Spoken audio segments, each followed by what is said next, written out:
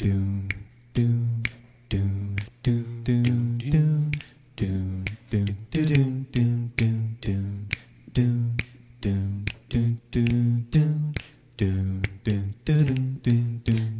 know how much I love you.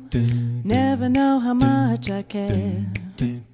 When you put your arms around me, I get a fever that's so hard to bear. You give me fever when you kiss me, fever when you hold me tight, fever in the morning, fever all through the night. Sun lights up the daytime, moon lights up the night. I light up when you call my name, 'cause I know you're gonna treat me right. You give me fever when you kiss me, fever all through the night. Fever when you're kissing, fever all through the night.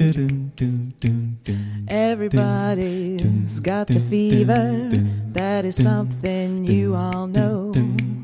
Fever isn't such a new thing, fever started long ago. I'll give you fever when I kiss you, fever when I hold you tight. Fever till you sizzle, fever all through the night. I'll give you fever all through the night.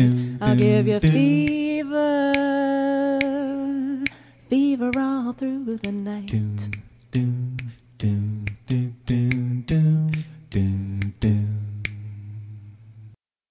Is it getting hot in here, or is it just me?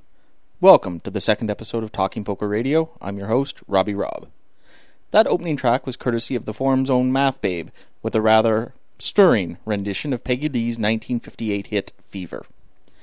I'd like to start out by saying thank you to everyone who has left suggestions and comments in the thread or sent me a message. I'm having a lot of fun doing these, and as I mentioned in the thread, would really like to make this a weekly affair. But to do that, I'm going to need your help. If you've got a mic, fire up a sound recording program and record something for the show. Every version of Windows has the built-in sound recorder and it will work just fine. However, a much better program is called Audacity, and best of all, it's free. It's available at audacity.sourceforge.net. Okay, enough geek speak, let's talk poker. News from the net. And things just keep getting worse for the final tablists of this year's WSOP main event. First, Jamie Gold is slapped with a lawsuit claiming he owes half of his $12 million win to a friend of his. This friend helped him find some stars to wear Bodog swag. I use the word stars loosely, as all this guy was able to round up was Matthew Lillard and Dax Shepard. Is having the Shaggy serial killer and the Prince of Punked worth $6 million? I wouldn't think so, but I guess we'll see what the courts decide. More recently, 6th place finisher Richard Lee had his house in San Antonio, Texas, raided this week under suspicion of bookmaking. At the time of the recording, Mr. Lee has not been charged with anything and is not in jail, although it now appears as though San Antonio police have been investigating Lee and others for a period of time and seem to have some rather compelling evidence that he was indeed involved in the accusation. Police seized 5 Lexus automobiles, some plasma TVs, a money counter, and a shitload of cash, among other things. 5 Lexus automobiles? Do they even make 5 different models? Dude, variety, it's the spice of life. Try it sometime. At least throw a Benzo or a Beamer in there. Next week, look for Colorado police to detain and charge Alan Cunningham with the murder of John Benet Ramsey. There is one other thing I'd like to talk about before we turn the show over to poker stuff. Yesterday marked the end of Andre Agassi's 21-year tennis career. He fell in 5 sets to Benjamin Becker that afternoon. I was only 14 when Agassi started playing tennis, and, like millions of others, became instantly captivated by his splashy yellows and flamboyant pinks. Everyone has their sports idol growing up, often stretching into adulthood. After high school, I pretty much stopped following tennis, but Agassi was definitely my sports idol. Okay, let's talk about some poker. First up today, we've got our very first feature piece on strategy by none other than our very own Zybomb. Thank you very much, Rob. It's your boy Zybomb here, TP Radio, making the debut. My section here for TP Radio is going to be all about strategy. If there's something specific that you want to hear about or want to hear discussed, feel free to bring it up. Specific situations, types of players, etc., etc. I'll do my best to get it accommodated. Since this is the debut, I decided I was going to pick the first topic today. A while back we were discussing common mistakes that players made beyond the beginner's mistakes. And one of the biggest ones is the one I'm going to discuss today, and that is not extracting as much money as possible with their winning hands. Now there's tons of different ways to do this, and I'm only going to be discussing one of those ways for this week, and that's slow playing. The decisions to play fast or to play slow. Remember, the main idea when slow playing is to play a hand slow, faking weakness, so that an opponent will catch up and make a second best hand in which they'll eventually pay you off.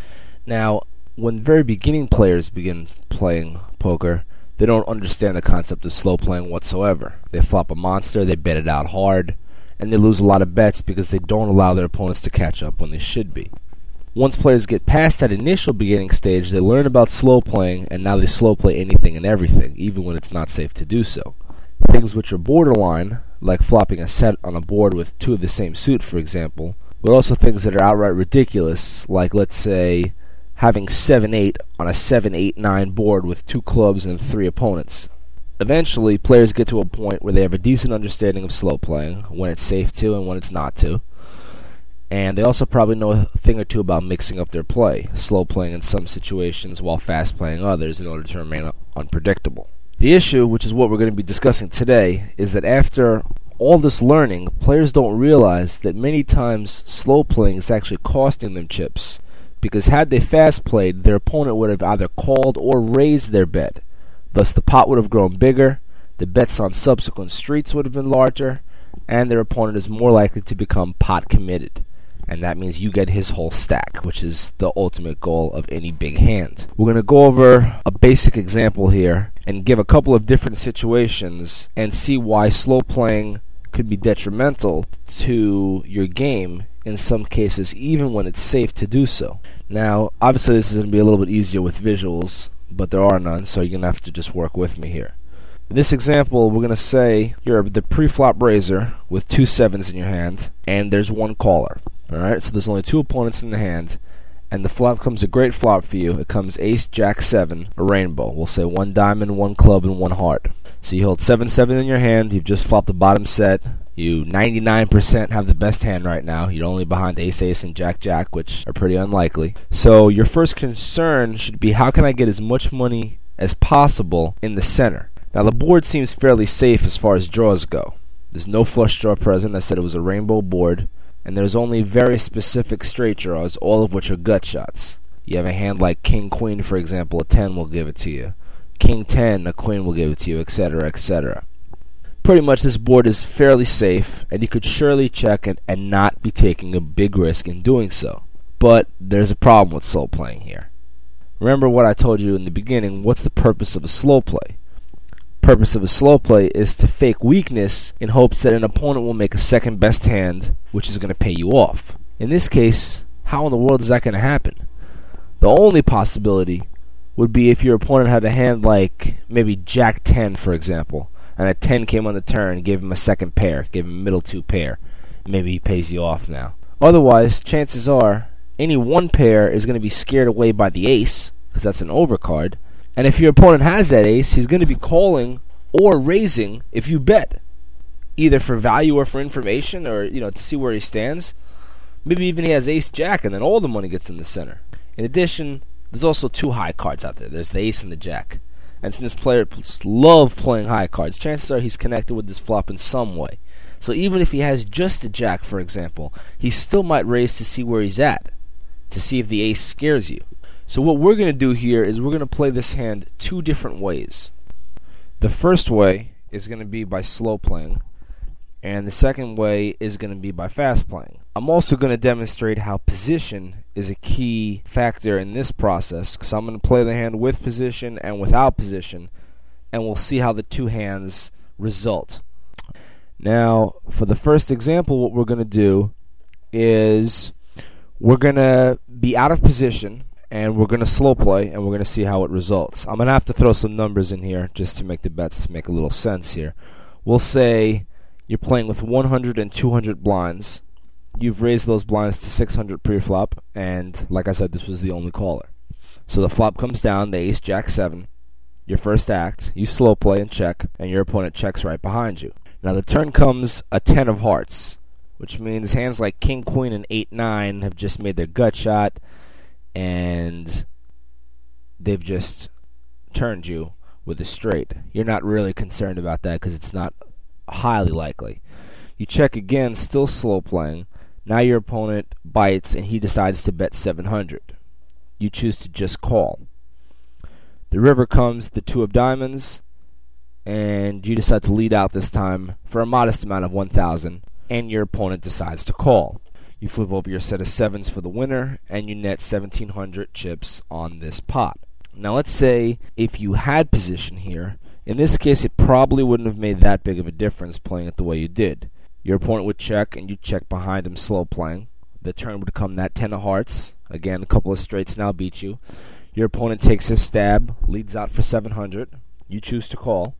The river comes to 2. Yeah, your opponent may lead out again with hands like maybe ace, queen, or ace, 10, or stuff like that. If he's made his second pair, he's going to lead out again. But if not, he's probably just going to check and call whatever bet you make if he has a decent ace, or maybe even if he has a jack. In this case, he does happen to check. You bet out 1,000, and he calls. You flip over the set of 7s. That's a winner. That was part 1 of Zybom's slow play strategy. We'll return to the conclusion in just a moment.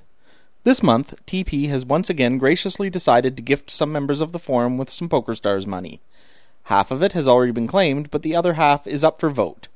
Many worthy people have been nominated, so you owe it to them to get out and vote.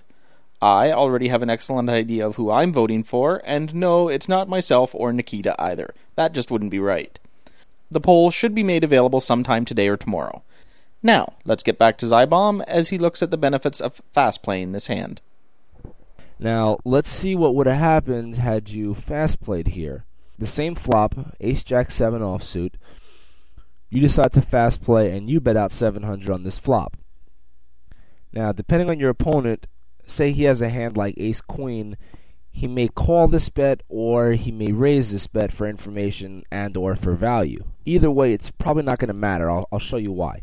Say he plays his hand like a complete calling station. You bet out 700. He's thinking, I'm just flopping the top pair. Good kicker. I'm not going anywhere. He calls your bet. The turn comes that 10 of hearts. Now this is an opportunity to check the turn if you think he's going to fire, and then you could raise him and get another bet out of him. The issue is you show a lot of strength by making that move. Not nearly as much strength as you show by just continuing to bet. When you're betting, you could be betting on a bluff, you can be betting on a semi-bluff, you could be drawing, you could have a good hand that's not that good, where if someone raises you, you're going to fold, or you can have a great hand. When you pull a move like betting the flop, checking the turn, and then raising when your opponent bets, it screams, I have a monster. So while it is going to get that extra turn bet in for you, what it's not going to do is enable him to get a turn and a river bet called. So we're going to just continue to lead out. We're putting him on a pretty decent sized hand here. Then he's probably going to pay us off. So we continue to lead out. We're going to lead out with 1,200. Again, your opponent is playing this hand like a calling station, so he calls again. The river comes to 2 of diamonds. You bet a very modest 1,500. Had we really known how much of a calling station our opponent is, we probably would have bet a little more, extracted some more money out of him. But our opponent calls. We flip over our set of 7s for the winner, and we just netted $3,400 from this pot, approximately double what we did by slow playing. Now, say our opponent raised for information at some point in this hand. Even if he played the hand very well at some point, it really wouldn't have been much different. For example, you bet 700, he makes a raise on the flop for information or for value to about 2,000. You just call. Now you slow down, you check the turn. He checks behind you, he senses something might be up. The river comes, you bet 1,500 on the river. There is no way he can fold to this bet. You could probably bet a lot more and still give him no way to fold. So that's minimum 3,500 you've just extracted right here if he had raised, but you probably could have bet in 2,000 and he has to call you with any ace. Maybe even 2,500. Depending on the player, you could have bet the whole pot and he might have called. Who knows? Thing is here, you got at least double the amount that you got by slow playing. Now, same deal if you're in position. If you're in position, it's almost even better, because rather than the turn action where both of you guys are going to check because you're not sure what's up, he's first to act on the turn. So, for example, he's going to check that flop, and you fast play, bet out 700. He's going to check raise to 2,000. You decide to call. Now, on the turn, your opponent leads out for 2,400. He's pretty committed at this point. You could probably raise all in at this point, and he probably has to call. Or even if you just call, he's going to probably check the river, and you're going to bet an amount that he can't fold to. So you're extracting maybe 3 or 4 times as much money as you would have by slow playing when you're in position by fast playing. Now, is there downsides to this? Of course there's downsides to this. I realize that in both cases, if your opponent missed the flop, by fast playing you're not giving him a chance to catch up and pay off your set. However, the whole point of this strategy discussion today is to look at the textures of the flop. Look at this flop. It's very unlikely he's going to make a hand which is going to pay you off anyway. Either he's there already or he's not going to get there, chances are. Now remember, as the pre-flop raiser, one of the big advantages that you have is you get to dictate the size of the pot somewhat. You can decide whether you want to play for a big pot or if you want to play for a small pot. Because each bet that is raised or called by your opponent adds to the size of the pot, which means on the next streets, each bet is going to be that much larger. And it's that much more likely your opponent's going to become pot committed for his entire stack, which is what you want when you flop a big hand.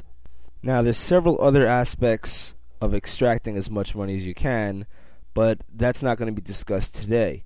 Maybe next week we'll go on to another one of these topics, such as betting correct amounts. Otherwise, the forum's open. Let's hear what you want to hear about. Make the requests. I'll do my best to get them taken care of. And like I said, if it's a topic that I don't have as much expert advice on as someone else does, I'll gladly pass the torch to them and let them do the segment. Now, Rob, I can't leave without doing at least one shameless plug. So here it is. No Limit Hold'em, The Lost Pages, everything the last book you read left out about No Limit Hold'em tournaments and cash games. My new ebook. Coming soon as we clear up some editing problems. TP. But be on the lookout for that shortly. We got tons of great topics and complex situations that are discussed in the book. Fantastic read. Alright, shameless plug is over. Zybomb, TP Radio. Remember, leave the topics. I'll get at them as soon as I can. Thank you, Zybomb. That was a great piece on knowing when and when not to slow play your hand. I look forward to your next segment. You heard the man, people. The Lost Pages is coming out soon. You owe it to yourself to buy this ebook. I think it's time for some music, don't you? Let's hear another piece from Math Babe. You don't have to be beautiful to turn me on. I just need your body, baby, from dusk till dawn. You don't need no experience to turn me out. You just leave it all up to me. I'll show you what it's all about. You don't have to be rich to be my girl. You don't have to be cool to rule my world. Ain't no particular sign I'm more compatible with. I just want your extra time and your kiss.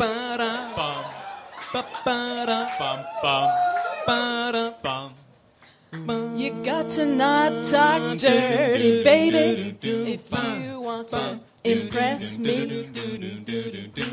You can't be too flirty, mama. I know how to undress me. I want to be your fantasy, and maybe you could be mine. You just leave it all up to me. We can have a good time. You don't have to be rich to be my girl. You don't have to be cool to rule my world. Ain't no particular sign I'm more compatible with. I just want your extra time and your kiss. Women, not girls, well, they rule my world. I said they rule my world.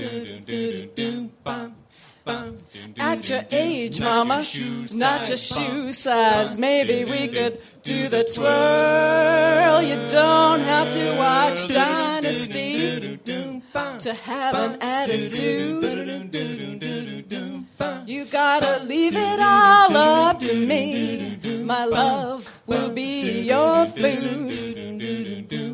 You don't have to be rich to be my girl. You don't have to be cool to rule my world. Ain't no particular sign I'm more compatible with. I just want your extra time and your kiss. That was a terrific a cappella cover of Prince's Kiss. This past week has seen a couple of the forum's young guns achieve amazing milestones. JD managed to hit his bankroll goal a whopping 120 days early. Another youngster, Booby Lover, also had an absolutely amazing month, resulting in a very nice 5-digit increase to the bankroll. Both of these guys are under the age of 20 and have a terrific future ahead of them. Look for an interview with one or maybe both of these regulars in the coming weeks. Maybe they'll share with us their secrets. Well, I think that about wraps up this week's show. We're still on the lookout for contributions, so fire up those mics and start laying down some tracks. Sing, talk, hum, whatever. Feedback on this week's show can be left in the TPR thread, send me a PM, or send me an email at tpradio@surfergeeks.net. Until next week, forum regular Blibbity Blabbity reminds us that your biggest edge in a horse tourney is knowing that the game just changed from Raz to 7 stud.